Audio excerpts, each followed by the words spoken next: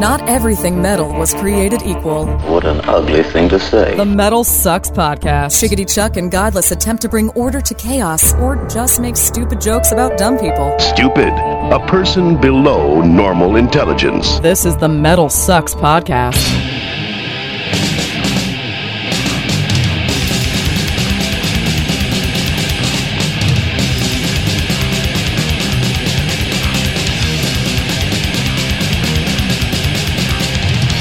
Greetings and salutations, my fine metal friends. Welcome to another edition of the Metal Sucks Podcast. How you doing? I'm Chuck. I am Godless. And this is your weekly examination of all things metal, the Metal Sucks Podcast. This week's episode brought to you by Refused, whose new album, Freedom, is out in stores, man. Their first in 17 years, and they're on tour with Faith No More, which...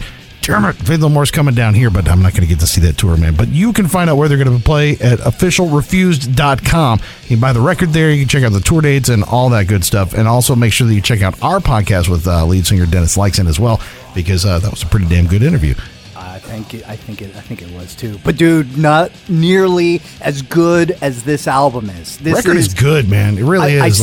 I said it before they advertised with us. True. This is the album of the year. This is an album I'm going to listen to for the rest of my life. We don't ask our listeners to do much, right? Ask you to subscribe, ask you to tell a couple of stars here and there, Yeah, all that sort of stuff that you'll remind them about in about 65 seconds from now.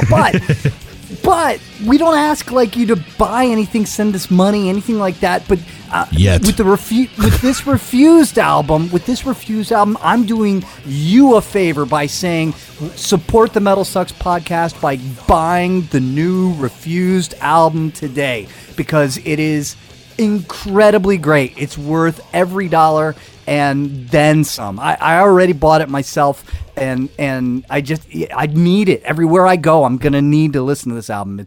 There's so many albums that just don't matter. This is an album that matters. Oh my God, it's so good. Now, if you want to learn how to make music, I don't want to say like Refused, or at least record music that is as good, you can check out our friends over at Creative Live as well.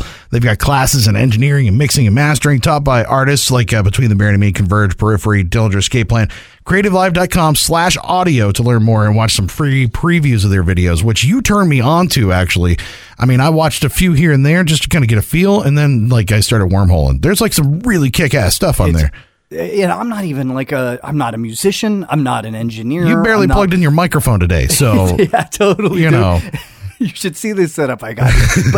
But you know what? I love that website because I love learning things, and this is such a great opportunity for so many people who listen to our podcast. I want to know what it is that they can check out, and I'm telling you, I've been there, I've done it, and there's great people teaching great classes, giving great information, and some of it's free. Well, and a lot of people, and what's funny is a lot of people listen to our segment, the 1 minute to midnight segment with y'all.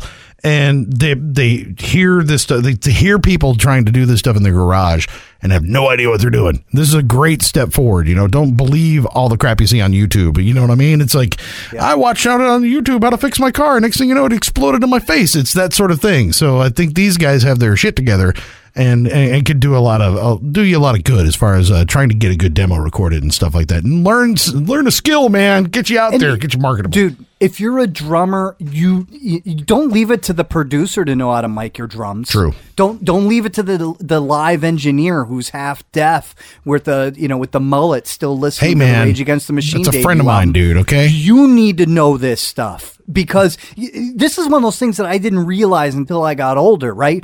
All these people who claim that they know something, they don't know squat. They just really like don't us. know. Yeah, they don't know nothing. But the guys at Creative Live, they know their stuff. And so you should learn it, because when you walk into the studio for your first 10th or your 100th time, know as much as the guy you're paying, and you'll make sure it's right. Yeah. Hey, a lot of times if you just know a couple of keywords, that'll make them go, wait, maybe this guy does know what he's talking about. It's half the battle is just knowing the lingo, Creative Live is one of those things that just makes you go, the internet is awesome and old people are totally missing out. That's totally killer. And you shouldn't miss out on the Metal Sucks Podcast. Make sure that you are subscribed on iTunes. Segue, bitches. Make sure you're subscribed on iTunes. Just search Metal Sucks Podcast. you'll find us. You can do that, leave us a couple of stars, tell us that we suck. You can also find us on the old social media as well. I am on Twitter at Bearded Ape.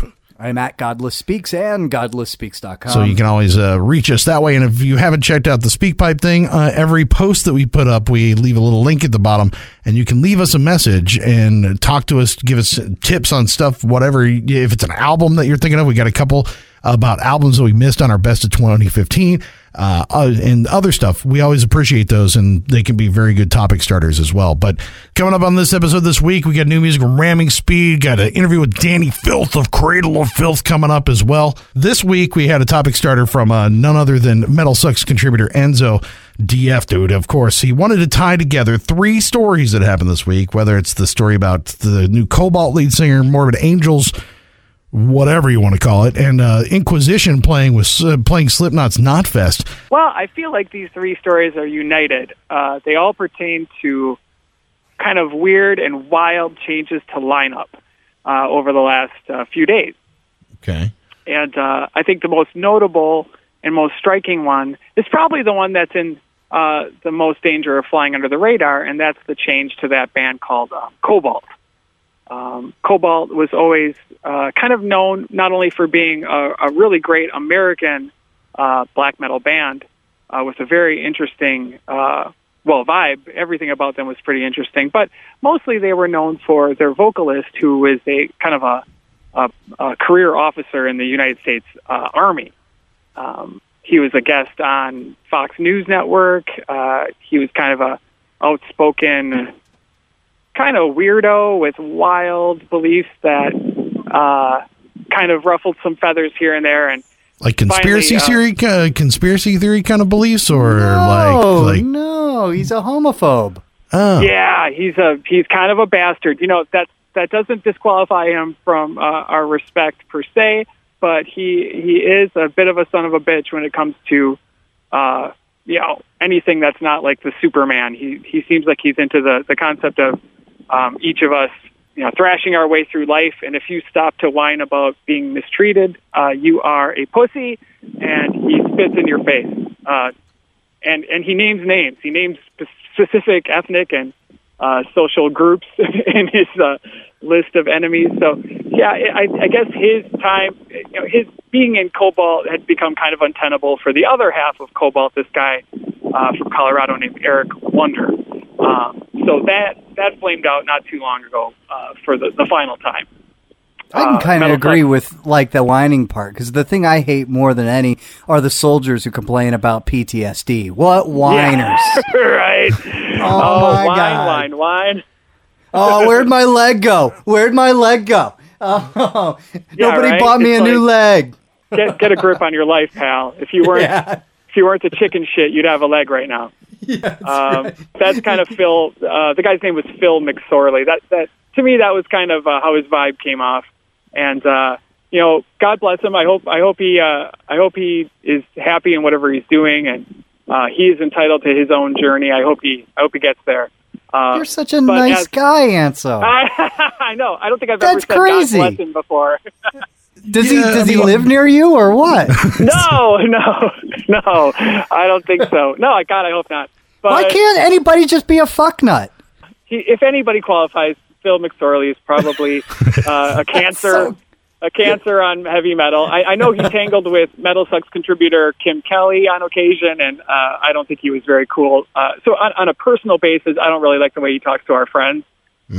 So, on a personal and a professional basis, he's kind of dead to me. But how does that color the music?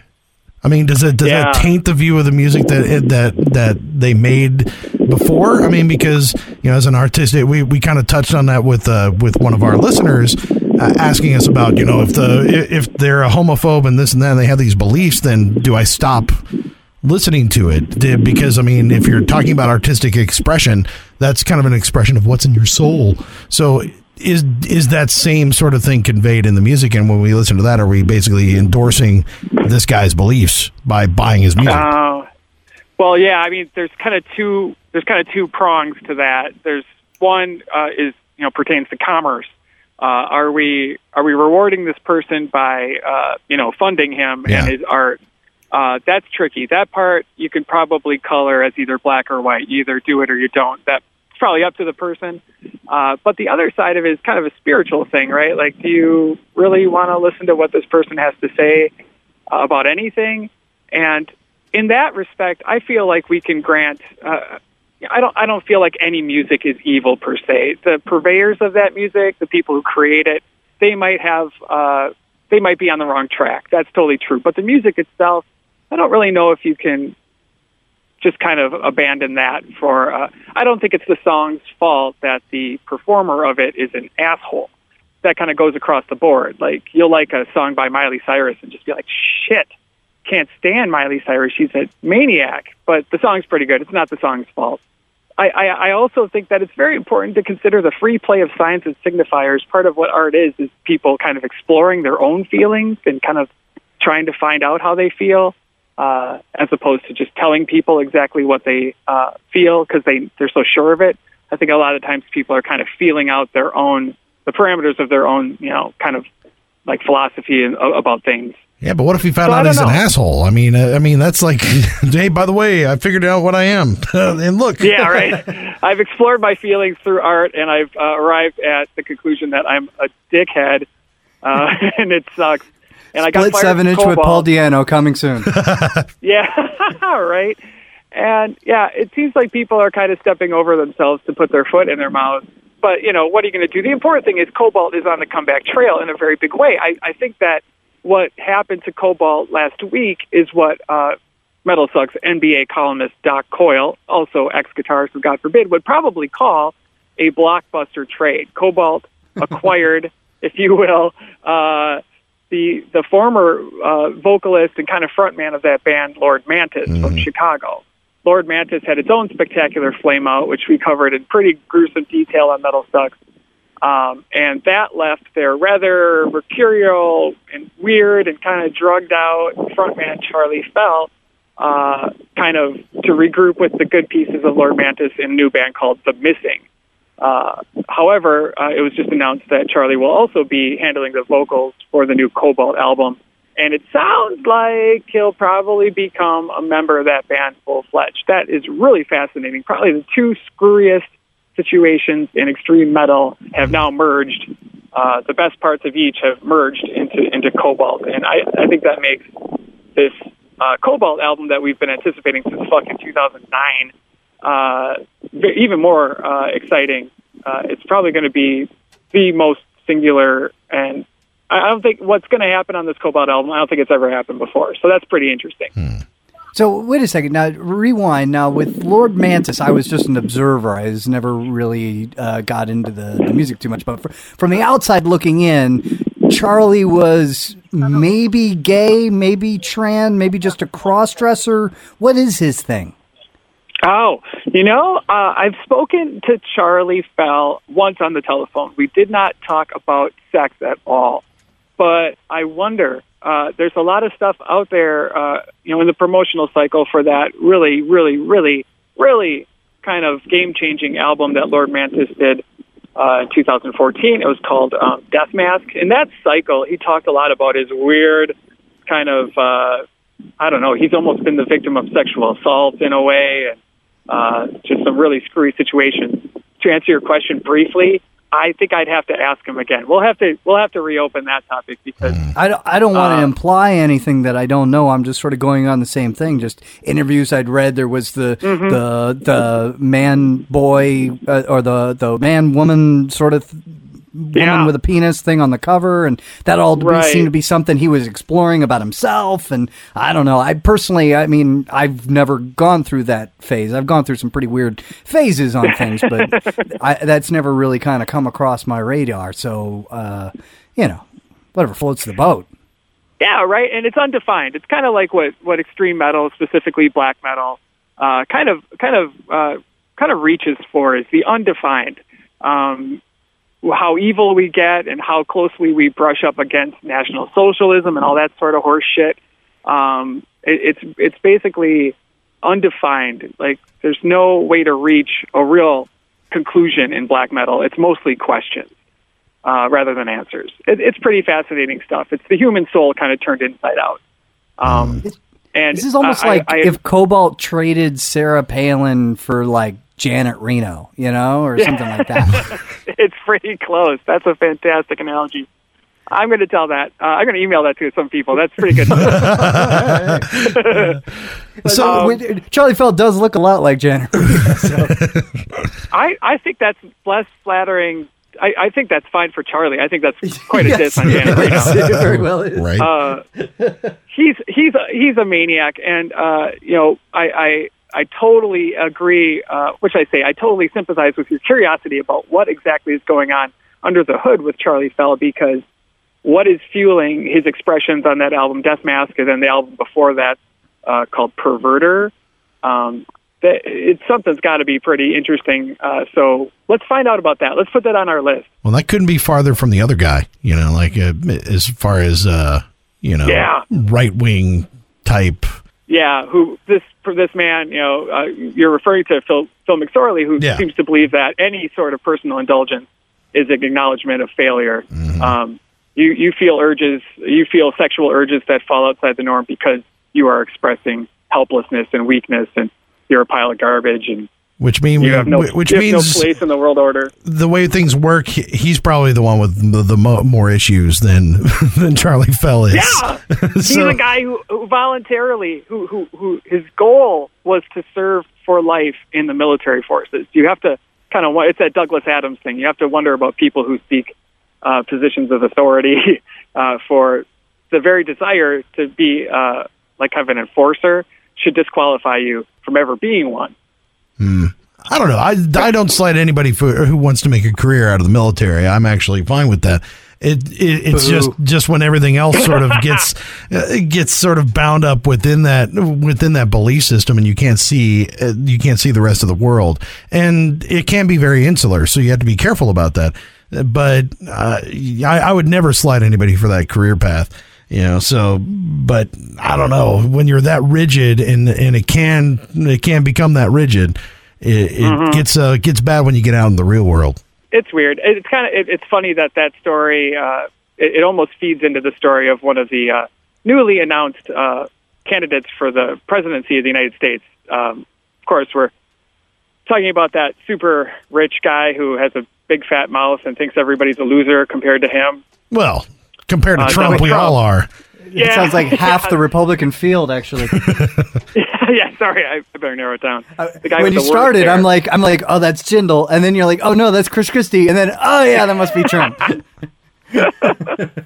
Oh, it's so weird. I don't know. My eyes are really on Cobalt now. I'm wondering if this is going to be a situation where Eric Wonder plus Charlie Fell is a 2 + 2 = 4 situation, or 2 + 2 = some number we've never even heard of, some intangible. It's going to be pretty fascinating. What do you guys think about the other major lineup change that was announced last week? But before you move on, real quick, what I really want is I want this album to be a real celebration of the Supreme Court decision for homosexual marriage and for marriage equality. I want this to be a celebration of gay sex. I want it to be just hardcore, and then I want everybody to sign a change.org petition to bring back the other guy so that he could go on tour and sing those songs. Yeah, that's what I want. Just make Phil McSorley's bow tie spin for a couple of nights. I want to sign up Phil McSorley to do a online listening party with Chuck and I. We can hear his opinion on the new album as it's played. His direct commentary of the new songs. That'd be awesome. That would be so great. Well, it's funny. That's kind of what happened in Lord Mantis. The guys left behind in Lord Mantis have to sing Charlie Fell's lyrics. Yeah. And it's mostly about being a crazed drug addict and kind of experiencing a bit of a sexual crisis, it sounds like. So I don't know if I could sing someone else's words about that kind of stuff. That'd be wild. Yeah. So now, how are you talking about tying these a couple of these other stories together? I mean, whether we're talking about the Morbid Angel thing, which is just fucking crazy. I mean, completely crazy. Yes, I agree with you. It was like a thunderstrike. Not only did it kind of it wasn't very neat. You know, there was all sorts of miscommunication, and it kind of happened publicly, the departure of most of the band. But not only that, but it almost seems like the symbolism of Steve Tucker rejoining Morbid Angel.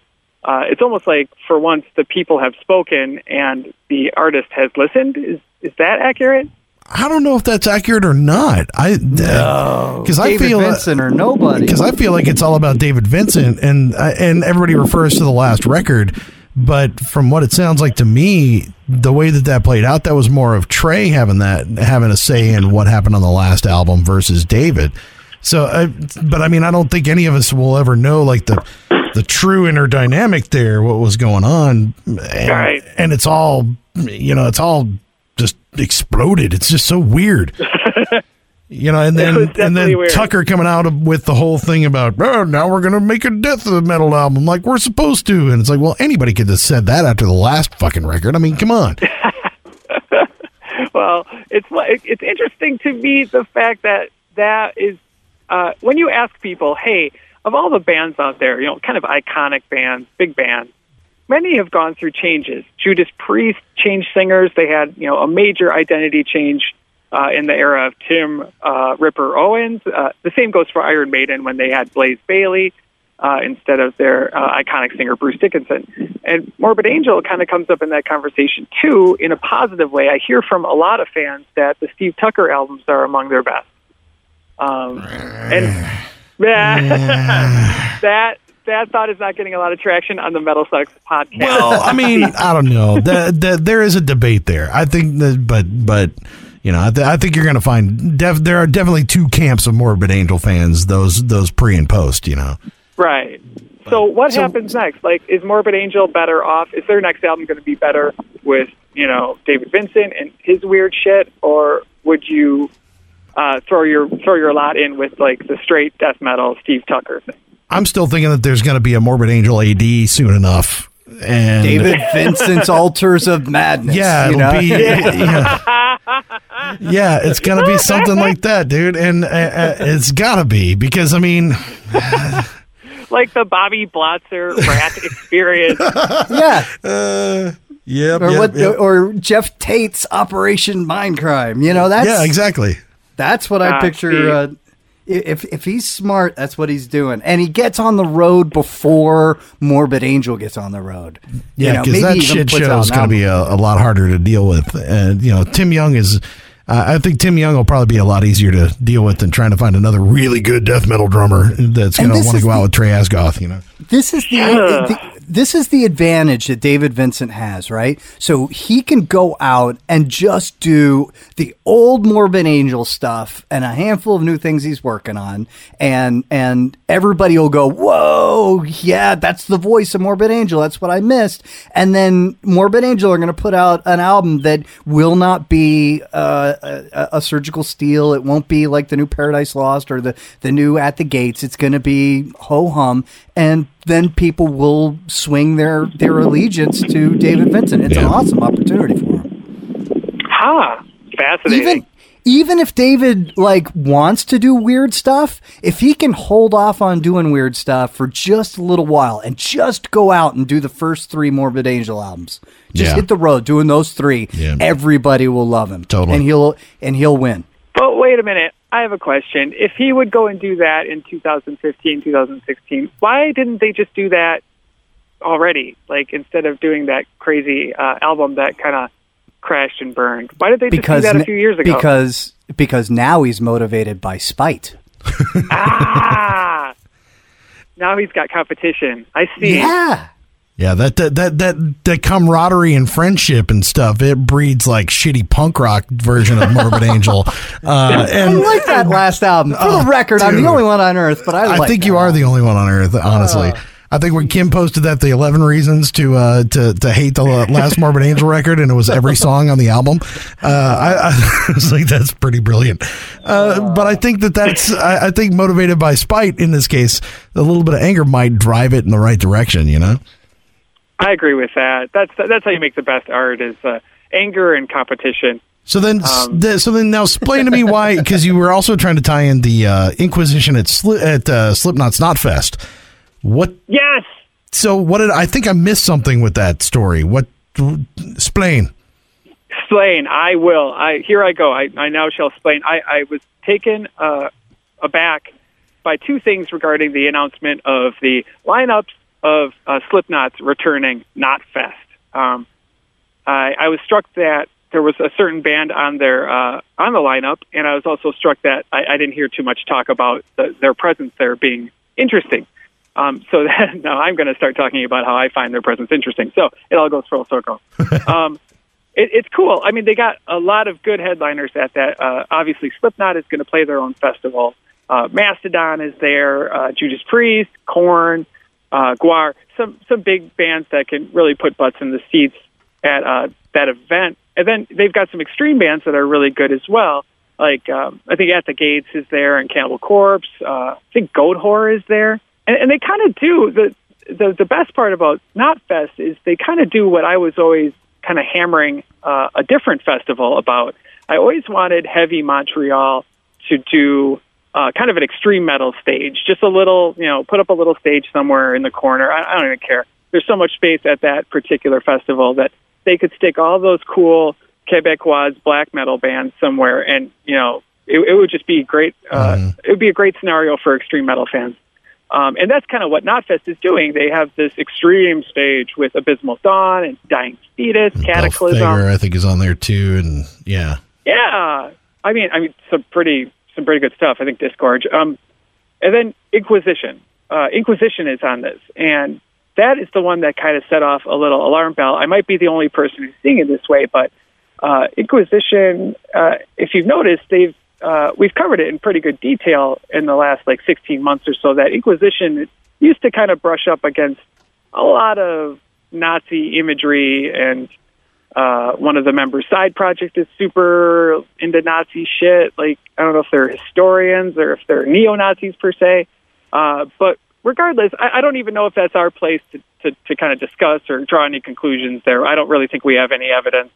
They kind of suck at denying it, and they suck at talking about it. But other than that, I don't even know if it's really a topic for discussion whether or not Inquisition has would count themselves as a National Socialist black metal band. But what is interesting is that any band that has any perception in that area, any band that is perceived as being even close to basically organized racism, they don't really get onto things like Slipknot's big festival in Iowa with its Live Nation sponsorship or whoever is paying for that thing. Do they not? No. Yeah. So do you think it's just a matter of them not even realizing it and they got a cool logo? Okay. Yeah. Well, that's my guess. They hired somebody to book for this thing. That somebody booked Inquisition. Whatever. No big deal. They are. We should probably stop to mention that Inquisition is fucking awesome. I mean, they're on a streak of 4 or 5 straight classic albums in a row without breaking a sweat. So they deserve to play at festivals if we're just thinking of music itself. The people need to hear Inquisition. But, and so do you require Jew hate for it to be considered classic? No.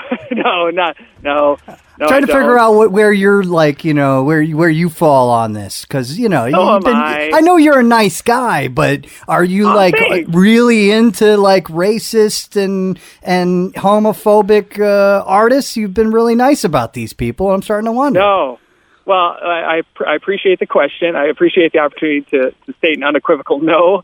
I'm not a racist or a homophobe. I don't know if I think this denial is quite emphatic enough. Oh, no. Well, that might go to a long way to understanding Inquisition. They are offended by the question, so their denial is half-hearted. Is the concept. I tend to play a lot of devil's advocate with that kind of stuff. Where there's smoke, there probably is fire. If anything, if nothing else, at least they're guilty of being really irresponsible with their speech and with their imagery. If they indeed don't believe that, why would they throw that shit around in such a reckless manner? Unless they were 20-something dummies who are into heavy metal and they have no social skills. So, yeah, but that ambiguity alone sort of makes it more mysterious or interesting, or. Yeah. I mean, they haven't confirmed or denied, but if they ever need to, they could. Or could they? I mean, and they should. They definitely should. I mean, but for that's the sake not of true. people, That's not, I mean, they should they have to answer to something that they are or are not. And that's kind of the question before is like, so is that part of the art or is it not part of the art? Or if they make it part of the art where it's part of the imagery, then I guess they should have to answer for it, right? Or, right. I don't know. You know who they should answer to? I don't know if they have to like speak to the world at large, like every yo-yo who signs onto the internet and reads metalsucks.net. I don't know if they have to answer to all of those people, but who they do owe a reply to are their stockholders, the people who pay their way, the people who buy their products and keep them in business. That's probably a small segment of people, and it's a pretty negligible amount of money. True. But they do owe people like you and I an explanation because we pay them. We're on their board of directors. So I want to know what they're doing with my support. I want to know. But more than anything, that's really not we can hold our breath for that. It'll either happen or it won't. We'll have no effect on whether or not it does.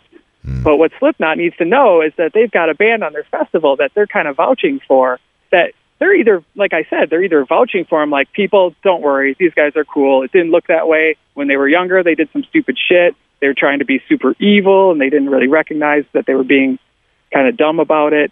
And here we are, Slipknot, we're signing off on it. Or maybe they just don't know. I mean, maybe they're waiting to find out that they've got neo-Nazi sympathizers on their fucking festival. Well, you got people that want to kill cops up there too with body count. You got it's different. Guar who loves to murder Sarah Palin and shit on stage too, and then you got those guys that just they want as a Pepsi and that's all self-defense.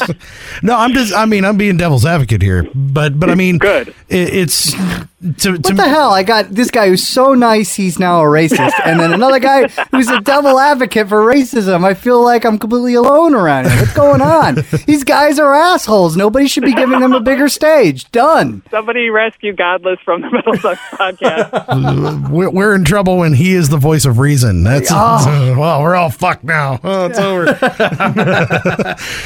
No, I mean, I sort of agree. I think if those tendencies are there, I don't want to spend money on it. I don't want to, if a couple of dollars from this festival are going to go to Inquisition, I don't know that I want to buy tickets to that, But at the same time, is it something that needs to be brought up to the organizers, or is it something, or I don't know. I don't know. Well, what do you do in this case?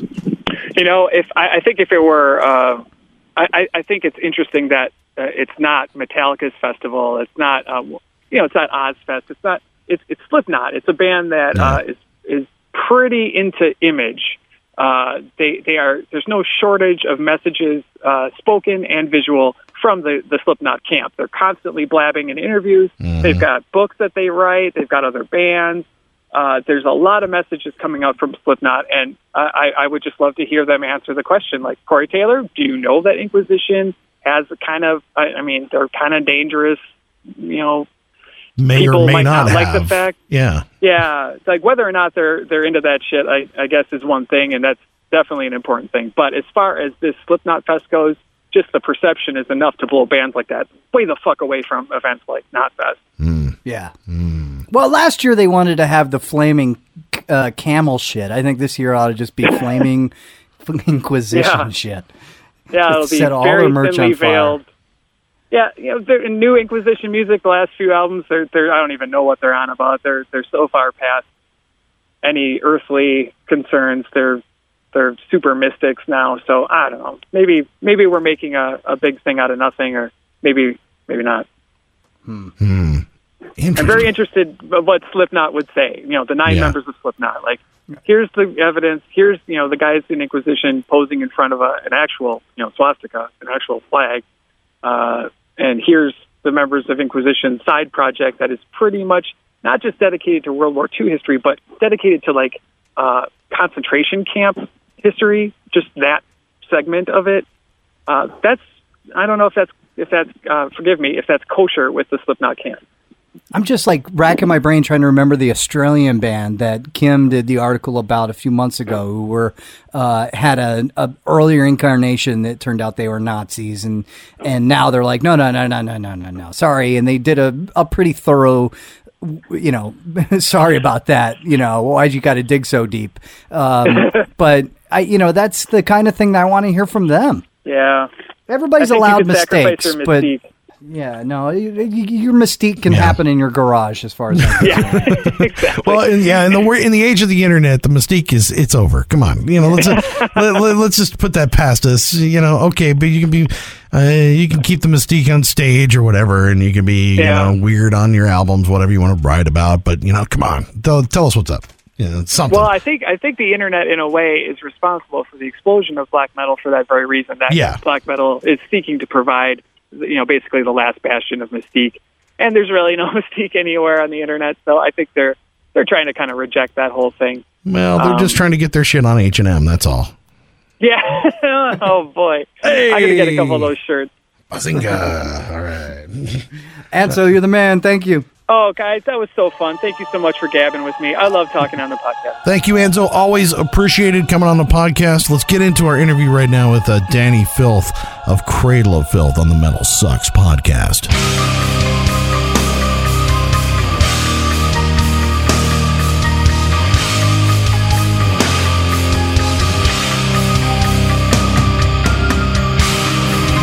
Hello, it's Dani. Hey, Dani, how you doing? This is Chuck and Godless from the Metal Sucks podcast, man. Oh yeah, I'm good, thank you. Dani, we speak your name.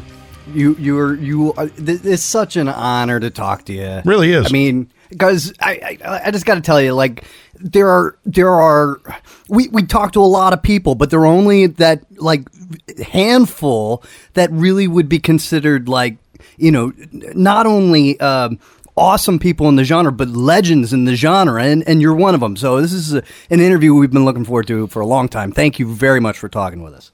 Well, let's hope you speak to more than 5 people. No, it's just I mean, it's definitely, you hold a place in metal that there's really no rivals, really. Well, I was saying that I just got back from presented a Kerrang Award the other day, and then I've just got back from London because last night presented the Metal Hammer Award. And you say that Priest were there, and then last night was like Scott Ian and Kiss, and Gene Simmons and Brian May was there. So I wouldn't exactly put myself in that, up level pegging with those sort of people. Why not? Well, I don't know. They're proper, aren't they? Just because they're older. I mean, Rob. I read the tweet or whatever. I was like, Rob Halford said he was a fan of Cradle of Filth. Said he loved what you do. Yeah, he went, "Oh, we got a new album coming out, have you?" Yeah. Actually, the last time I spoke to him was we played this festival, strange enough, called the Metal Gods, in Italy, and it was amazing. It was absolutely astonishing. And we're sitting in the dressing room afterwards, and in walks Rob Halford, just in a towel, and just stood there chatting with us for about 45 minutes, myself and the keyboardist, just in a towel. And it was the most surreal conversation ever. It was a leather towel, though, right? Yeah, white leather towel.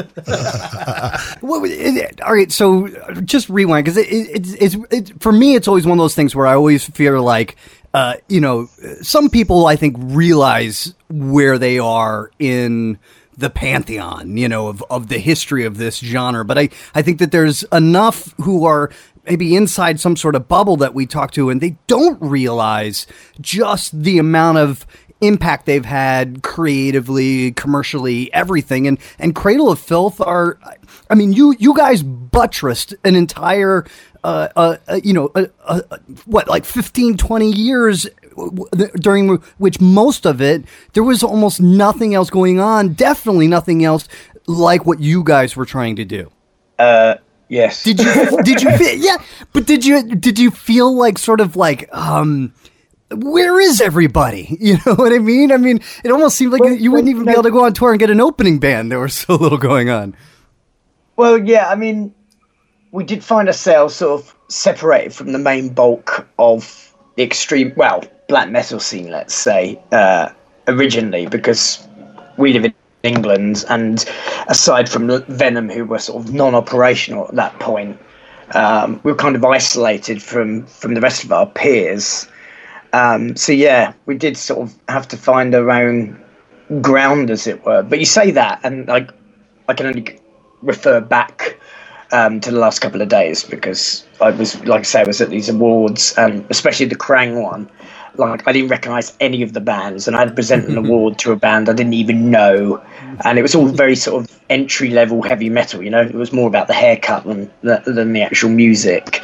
And I got talking with these people, you know, like lots of bands like New Year's Day and Bring Me the Horizon and Mallory Knox and things like that. And I was quite surprised when they were like, oh man, yeah, we're massive fans of the band, and like going through all the songs and stuff. I was like, wow, I just didn't realise. Give me some money. Well, and that's what's crazy, because I was looking back and just thinking about, okay, so when I saw you guys probably for the first time was in early 2000s Ozfest, and you guys were coming up with bands like Shadows Fall and Killswitch Engage and in the American scene, and it just talk about completely different, completely other end of the spectrum. Yeah, but you guys still fit. I was telling someone about that tour the other day, and they were like, no way, that didn't happen. I was like, yes way, it did happen, because Ozzy, you know, he can only sing 1 or 2 days, and so obviously we were headlining the B stage, and you know how much money it costs to keep a tour bus out there on the road, and so we had to fill in the gaps. And yeah, I think we had like Killswitch, Shadows Fall, Chimera, and Sworn Enemy supporting us, and people were like, no way, that didn't happen. And I remember that, what a tour, it was just amazing. In fact, we just played with Killswitch in the Philippines, actually. Well, I say just, but about 5 weeks ago. It's always good to see Adam D at the top of his game. in his short shorts. Yeah. So are you guys like huge everywhere?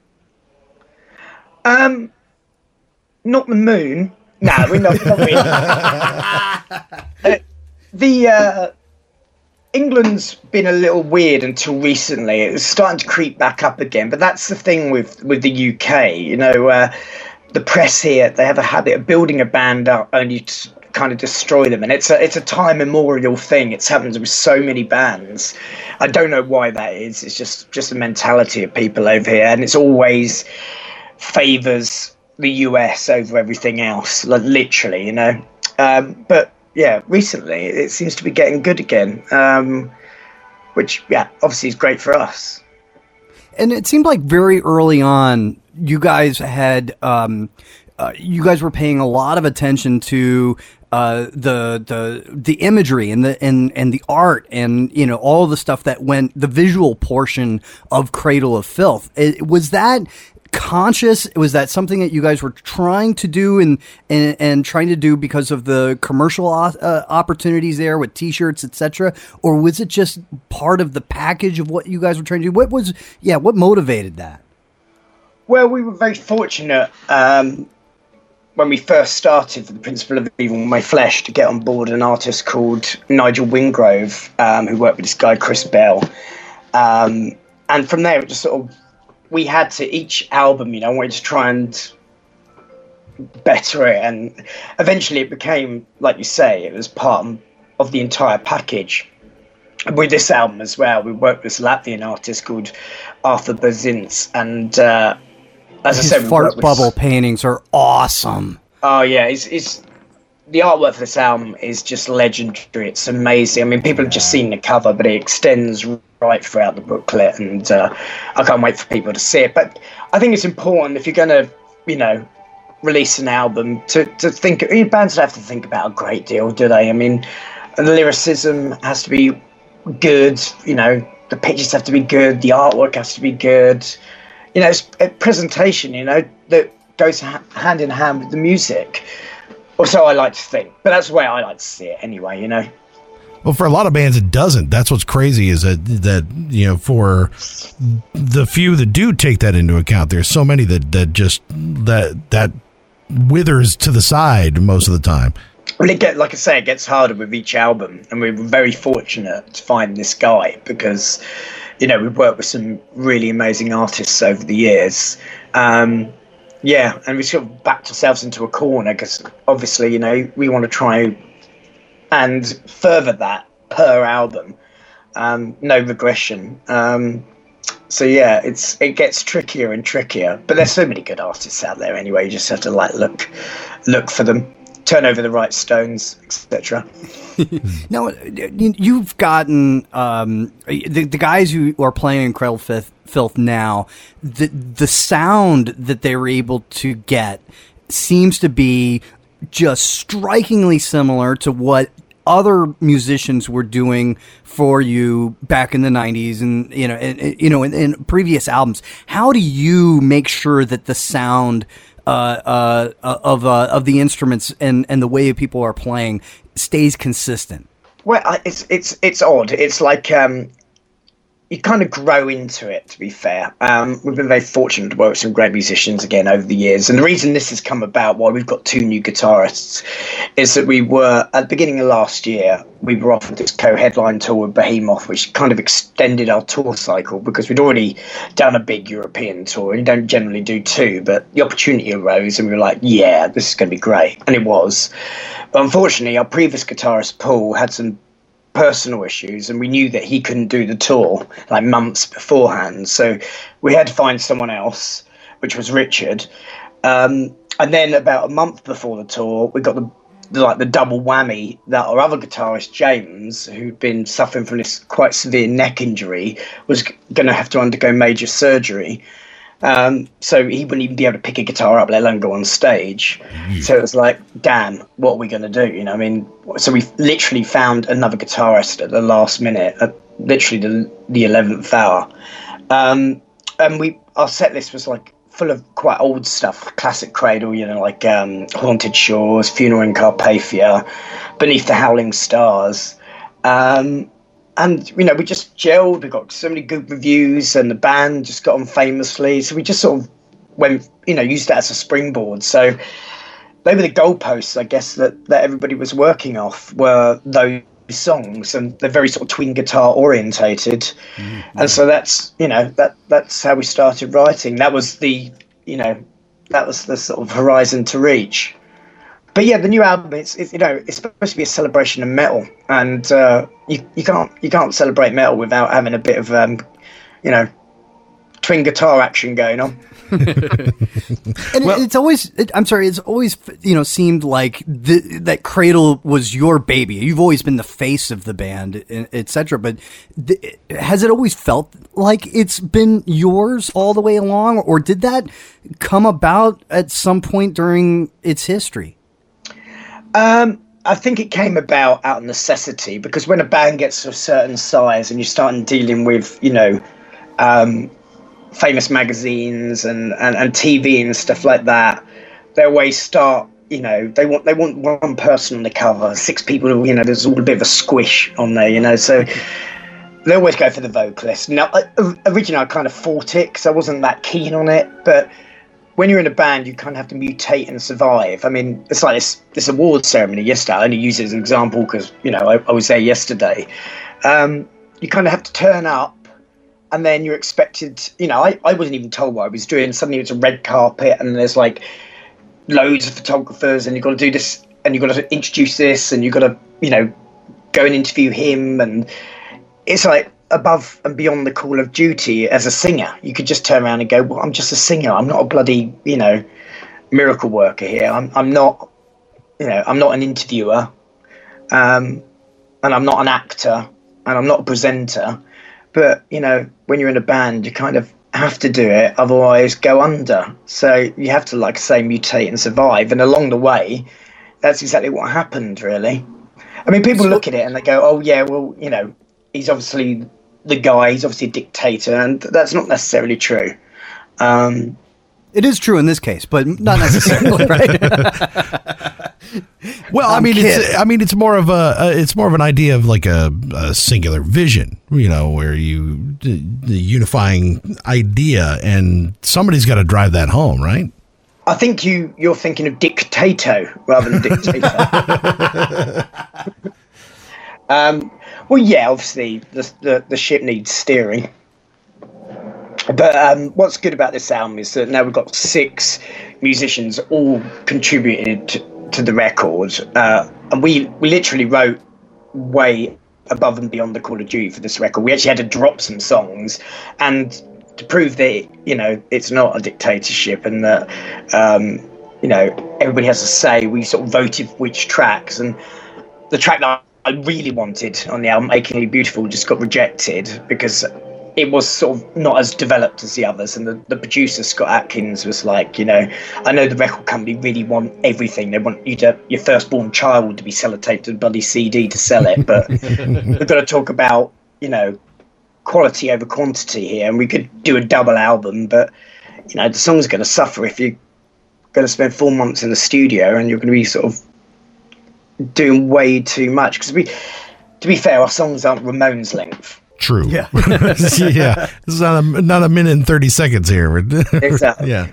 It just seems like in the 90s and the aughts, I mean, you guys had developed a reputation of just being, heavy drinking, heavy smoking. It was a party when you guys were on tour. Yeah. So did that contribute at all to the fact that you're now the only one still standing? No, but I tell you what, there are still times where we'll go out on the road and promoters will cross themselves when we turn up in town. They've heard all the stories. I mean, honestly, I could write books and books on the subject. I remember when our old drummer Nicholas Barker, we were on a flight. We were doing 4 shows in the States. They were it wasn't a tour as such. It was like a showcase thing for press and what have you. The first time we've ever been to the States, and I think we're flying from Chicago to New York, and quite heavy drinking the night before, and I was falling asleep on the plane, and we were just about coming into land, and the stewardess wakes me up, and she says, "Sir, I think you ought to come with me. I think he's your drummer. He's in the toilet, and we've been knocking and knocking, and we can't get an answer, and we're about to land, and the safety lights, you know what I mean?"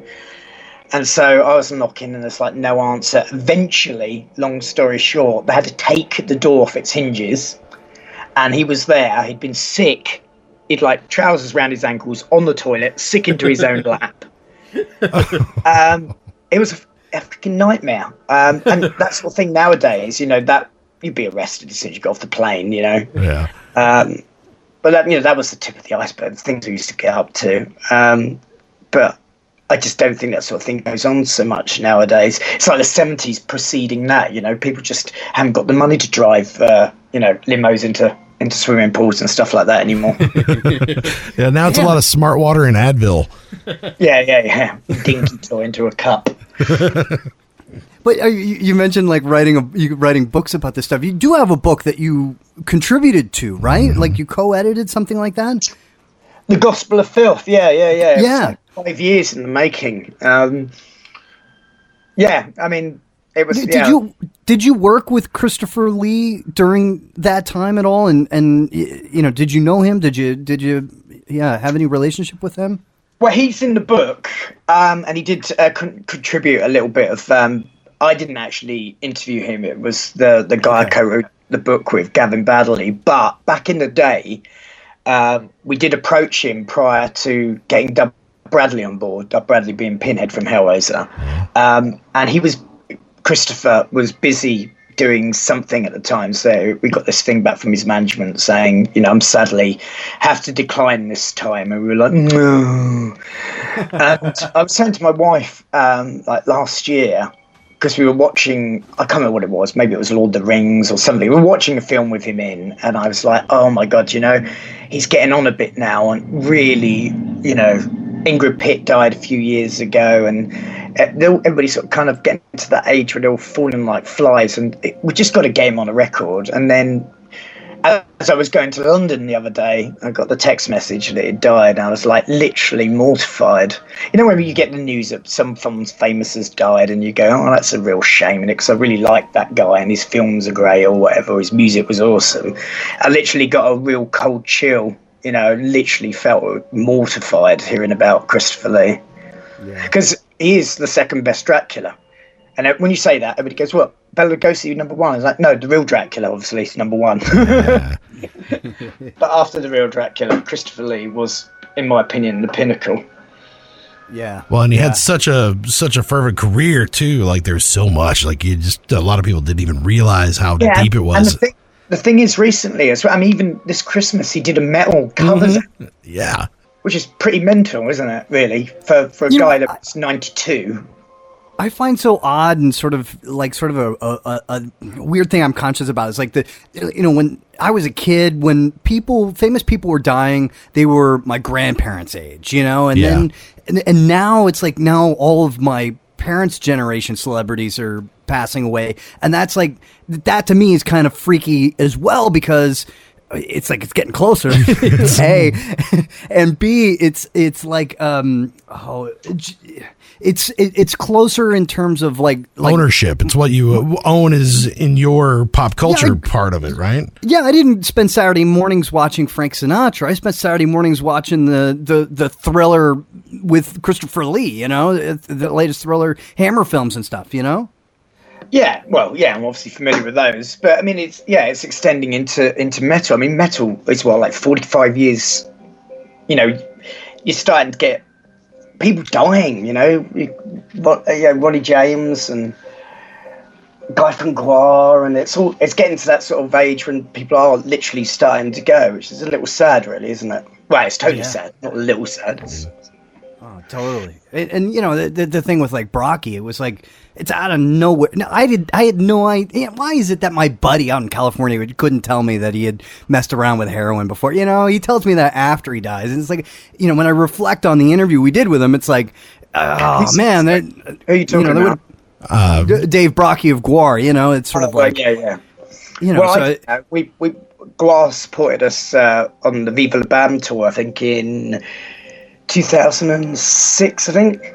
Wow. Them and CKY, and I hung out with him quite a bit. We had a few days off in Las Vegas. Yeah, nobody was partying and stuff, but not like that. I never saw anything like that. So yeah, it did come as a bit of a surprise. But when you do hear about people passing away, in his armchair and stuff, you do sort of think, well, yeah, it's a bit druggy. But you're not doing heroin, anything like that we need to know about, right? Just let me know. I mean, that way we can be prepared just in case, You don't have a spelunking hobby? Yeah, the skydiving? No. No, that's one thing. Yeah, I'm just, I just wouldn't be able to do it. I just haven't got the tolerance for that sort of thing. Do you know what I mean? So I mean, the old videos and the interviews I'd see of you, you were drinking hard, smoking hard, the whole thing. Is that like still at least the part of your makeup, your character makeup now, or is that like a in the past? Is it clean living? Yeah, actually, yeah, it is pretty much clean living. Stopped drinking at New Year's, actually. This year. Yeah. Oh, congratulations. Well, yes, totally boring. I must admit, you just you don't find the joy in going to a pub anymore, really. I had my doctor checkup. I'm here in Dublin, Ireland. I had my doctor checkup yesterday, and he's like, "So how many beers do you have a week?" And I was like, "I don't know, 2." And he just looked at me like, "Really? This sound?" Well, I think it's something you grow out of, actually, I mean, everybody, goes off the rails every now and then. But, when you get to a certain age, you find yourself, not being able to recover so much. And, the two goes hand in hand with performing as well. That's one of the reasons why I stopped. So I had got so many gigs coming up. I just didn't really favour, the fucking any of them up, to be fair. Yeah. I mean, so was that you're stopping cold turkey? Well, I don't know. The thing is, the longer it goes on, the less you could stop it, go back on any time you want. But the longer it goes on, the more it becomes like, I feel guilty now if I did. So I don't know. I'll see how it goes. But I'm not saying I'm a complete saint completely opposite actually. But yeah, I think you get to I'm 41 for Christ's sake, you know, and you just, you know, body just can't handle it after a while. We used to play like absolute animals. I know exactly how you feel, but sometimes you gotta let loose from some time, right? I mean, have you not touched it at all since the beginning of the year? Or is it just those special occasions? No, not at all. Are you a guy who's got like just like that discipline thing, you know? No. If I was disciplined, I would be ripped to the gills, you know, muscular wise. So. What's the vice now? I mean, if you got rid of drinking, I mean, what's the major vice that you have now? Tell Chuck you quit smoking, and he should too. I occasionally have a toke. Not really. I haven't got much vice. I've just been really too busy this year. You know, been in the studio doing this album was a little bit like being in a cocoon, and then suddenly, you know, the album's finished, and you're sort of, there you go, you're a big, horrible-looking butterfly now. Like I said, first thing we did was go to the Philippines, play a massive festival in front of 30,000 people, and it was like, oh, wow, you know. And now press and everything, and it's back out on the road, and it's suddenly, like I say, emerging from this chrysalis. And it just literally is so much on. There's just not really any time to do anything other than, you know, be focused. So is it just like another round of this? Does the family take it the same way? Is it all? I mean, like, okay, here we go again. The wife must be like bummed out that you're boring. I don't know. You used to it, to be fair. You know, well, you can't get used to it really because, you know, everything's different. But and the cycles are like this. We haven't really started this cycle. It was last time. Last time was like 3 years ago. So, you know, a lot can happen in that time. One of the things that I thought always was amazing about you guys is you had this incredibly abrasive music, and yet the hot chicks would flock to Cradle of Filth shows, and they must have been throwing themselves at you the entire time, right? Well, I wouldn't know anything about that. Oh, come on. But was that like at what point did that start, and what is it that you guys were doing that was so attractive to hot chicks? I really don't know. They weren't at Fear Factory shows, I can tell you that. I don't know, but if I did know, I'd bottle it. I always wondered, like, is it something about like you would have the female vocals on there, but even that, I mean, there's plenty of other bands with female vocalists don't get the hot chicks in. Something about the artwork, something about how you were presenting yourself. I couldn't figure it out. I always wondered if you had some sort of idea as to what clicked, and then figured out how to better even turn it to 11, you know? No, honestly, yeah, you're looking for some secret password, aren't you? Yeah.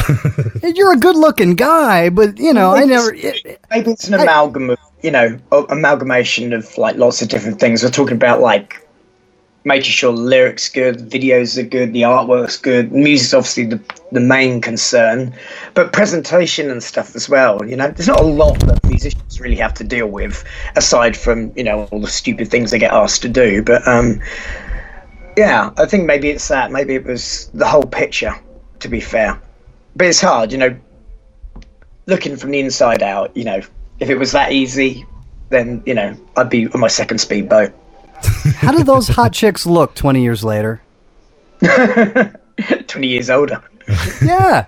I mean, do you find that they're still coming out, or did they kind of peter out at some point? Now they're replaced with new hot chicks, or what? Yeah, I guess so. The audience has definitely shifted. Like I say, metal's moved on a little bit, so you're now getting another wave of people. And I must profess, as I mentioned, doing that awards the other day, I didn't know half the bands, so that's a sign of getting old. I was speaking to Manson, and he wasn't making a great deal of sense anyway, but he did. When he was making sense, he did go, "Who the hell are these guys?" You know, and I think that's why he was talking to me, and I was talking to, you know, Priest and Alice Cooper and stuff, because we can relate. You know, I'm not quite as old as them, but everybody else was all like in their early 20s. Yeah, and that separation between 40 and 20 is a lot longer than it is than between 40 and 60. Well, yeah, because people aren't, just reaching that sort of zenith now, and they were the people that started metal. Not obviously Alice Cooper and Sabbath, and then sadly, obviously, people are going to be popping their clogs off soon. Well, and you'd worked with is it Motionless in White? I think it was. You did a song with, right? Yeah, my other band, Devilment. We went on tour. It was kind of weird last year because Cradle did a full tour of Russia, like 19 shows or whatever. Big place, big theatres, and what have you, flying everywhere. And then I got back, had 2 days off, and then I literally went in at entry level again, supporting Motionless in White and Lacuna Coil across Europe. Getting made up in didn't even have dressing rooms half the time. Getting made up in the corridor and what have you. But yeah, they were good people actually. How crazy is that to go from one end to the other? Does it feel like you're going back in time when you get to work with Devilment, or is it? Is it humbling? The other guys in the band are all below 30 as well. So yeah, it does, but it's they keep me sort of feeling sprightly and youthful. Yeah, really, does it bring some of that energy back and make you go, okay, now I remember? Because that is the one thing we got to do is we got to psychic vampires. We got to suck that juice out of the young ones so that we can keep going. Yeah, a little bit like that. And as you know what it is, it's quite revigorating, to be fair.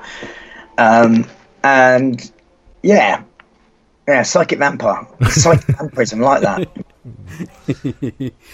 So I'm going to ask you real quick about Luciferianism, which is, I think, what you had said, at least at some point, that was how you identified yourself as far as religion is concerned. Is that still true?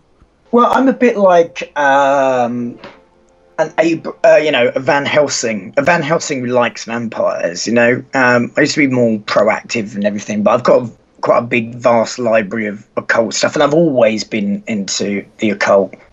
And that's what keeps Cradle as, like, I suppose, being classed as a black metal band, is the fact that we're steeped in that, dark side and the occult. We live I live in the Witch County here, and I've always been fascinated with that kind of thing. And I use the term Luciferianism because I always thought calling yourself a Satanist was a little bit, tarring yourself a little bit too extreme. I know there's different, levels of it, but I always thought it was a little bit too brash. You know what I mean? Like, I'm a Satanist. Yeah. It's just like, really? Yeah, and then there's like, is it the theistic Satanism or the non-theistic Satanism? And if it's non-theistic, then why are you, using a label that just confuses people? Well, I think that's the best thing, isn't it? To confuse people. Satan himself is an archetype. He's like a scarecrow, really. For the initiated, he's like a doorstopper. To everybody else, he just sort of scares people away, like gargoyles on the church. When you say a Satanist, people automatically picture something in their head versus... Yeah, exactly. That's what I'm saying. Yeah, it's a lot easier if you... Luciferianism... Well, and two, it's also a little more organic. Am I right about that? Yeah. Like paganistic, a little bit more on that side. Well, I believe in a lot of things. I spent a lot of time in India and, traveling a lot and meeting a lot of different people. And the older you get, the more your sort of perspective opens out. I think Satanism could be just a little bit narrow-minded, to be fair. Mm. So why India? Oh, my mother had a house out there for a while. So we'd go over there, for holidays and that, and it was like literally it's in Goa, and she had like this Portuguese villa, and it wasn't like in a touristy part at all. It was literally in a village, and she had a couple of showers in this thing, and if you put both on at the same time, all the electric went off in the village. It was that kind of stuff. It's great. And that's when I had my sort of world epiphany, because I was everybody went to the beach one day, and I was there with my stepdad, and he was doing some artwork, and I was in one of the bedrooms on a new iMac, and I was getting frustrated because something wasn't working properly, and I was thinking, I'm going to throw this fucking thing out the window in a minute. So I went and looked out the window, and there was this woman across the road, and she was literally getting up on a ladder and putting something on her roof of the house. And it really sort of like, I was like, what the hell? So I went and asked my stepdad, what is that woman doing? And he said, oh, she's shoveling cow dung, making cakes out of them, putting them on the roof, drying them, and then selling it as like fuel. And she got like 1 rupee or 2 rupees, which is nothing, nothing per. And this was her living. And there's me with this like 2,000 quid bloody laptop that I was getting cross with. And there's a woman outside the window, shoveling shit literally. And that was kind of my life's not that bad sort of moment. Did she say, there's some lovely filth up here? Sorry, that's a reference, yeah. Well, it puts things in perspective, though. I mean, because that's my point. As soon as you think you got the saying, the first world problems, right? Yeah, exactly. I don't know. I would have been inspired to, put the rest of the band up on the roof. You guys ain't working hard enough, and I'm overpaying you. Well, Dani, we're excited for the new album, and so glad that you're still putting out awesome stuff. The new single is fantastic, and much respect to you and everything that you've done. It's there's going to really, be another really single awesome. in a couple of weeks, I believe, for the track "Flower in the Maidenhead, Displeasure in the Goddess," which should precede the album. Which the album's coming out July the 10th, and that's. Usually it's different in America, but for once, I think it's all coming out the same day. Actually, wait, is that the first day that they're going to do the Friday thing? I think that's the first. That's going to be the first. Yeah, it is. That's the first day that they're doing the official worldwide release of albums, actually. I think there's a case that you have to do that nowadays. Do you know what I mean? Because this whole bloody file sharing, people think they can get everything free. That really bothers me. It really does, because if you worked for a whole year to save up for like a car or something, and someone came along and said, you know what, I'm taking that car off you, sod you. That's pretty much tantamount to what people are doing when a musician works a whole year on an album, and then they just go, oh, you know what, I'm just going to take that album, I'm going to let everybody have it for nothing.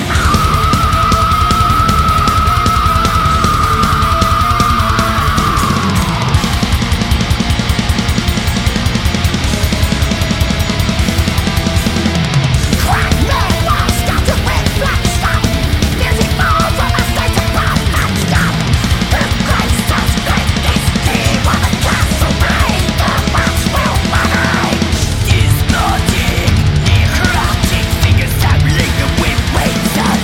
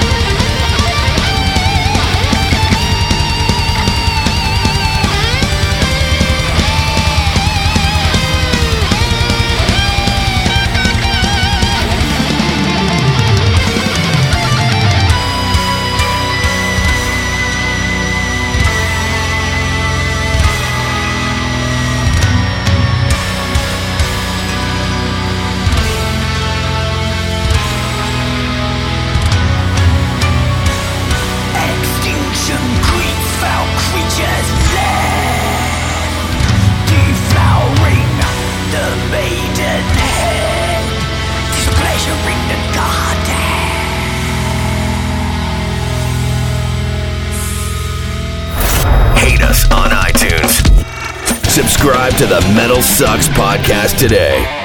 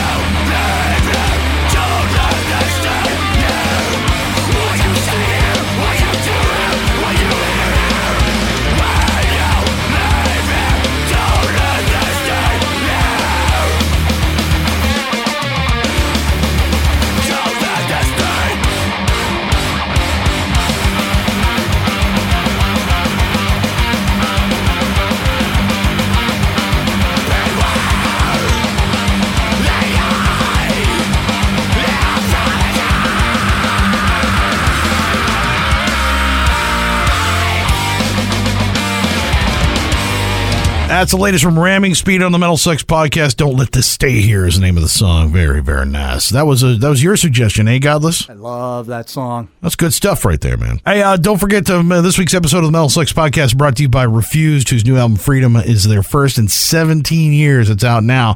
They're on tour with Faith No More. You can check it all out at officialrefused.com. You can buy the record right there, tour dates, etc. It's all right there at officialrefused.com.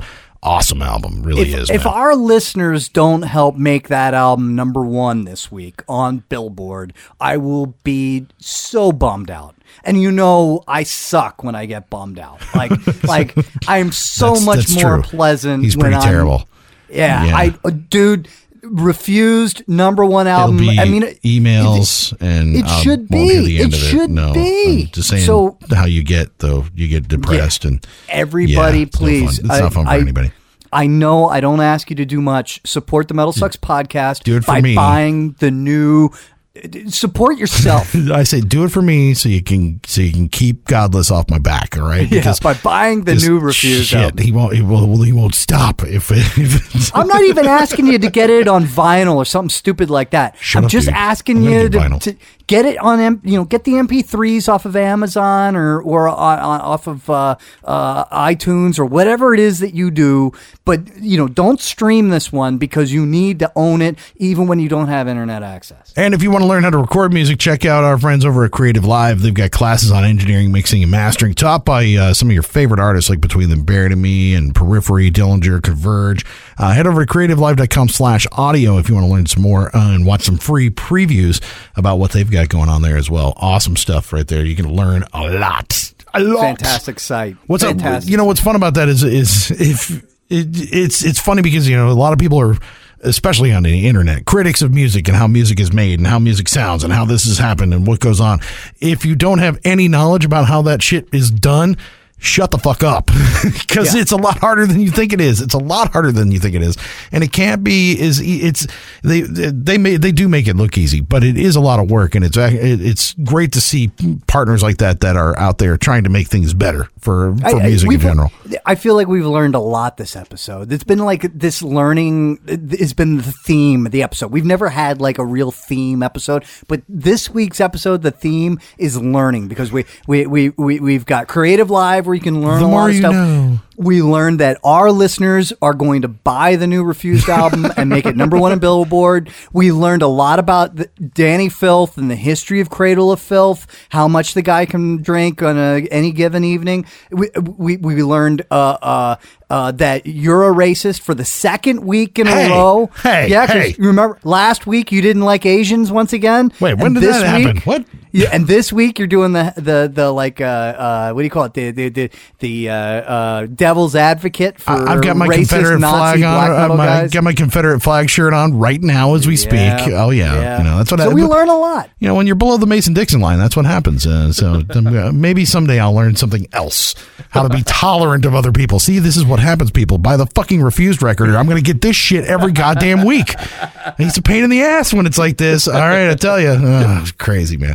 Hey, make sure you subscribe on iTunes and all that good stuff. Just search Metal Sucks Podcast. You will find it, and you can download it right to your app or whatever, Stitcher, whatever app you do. Just search Metal Sucks Podcast, and maybe leave us a review or something. Tell your friends about it. A couple of stars, that always help. We like to hear that we suck, so that's good. And you can also find us on the socials as well. I am at Bearded Ape on Twitter. I'm at Godless Speaks and godlessspeaks.com. So, bringing up, we like to chit chat with people on the old Twitter box too. And of course, we're every Monday right here at metalsucks.net with another episode of the Metal Sucks Podcast.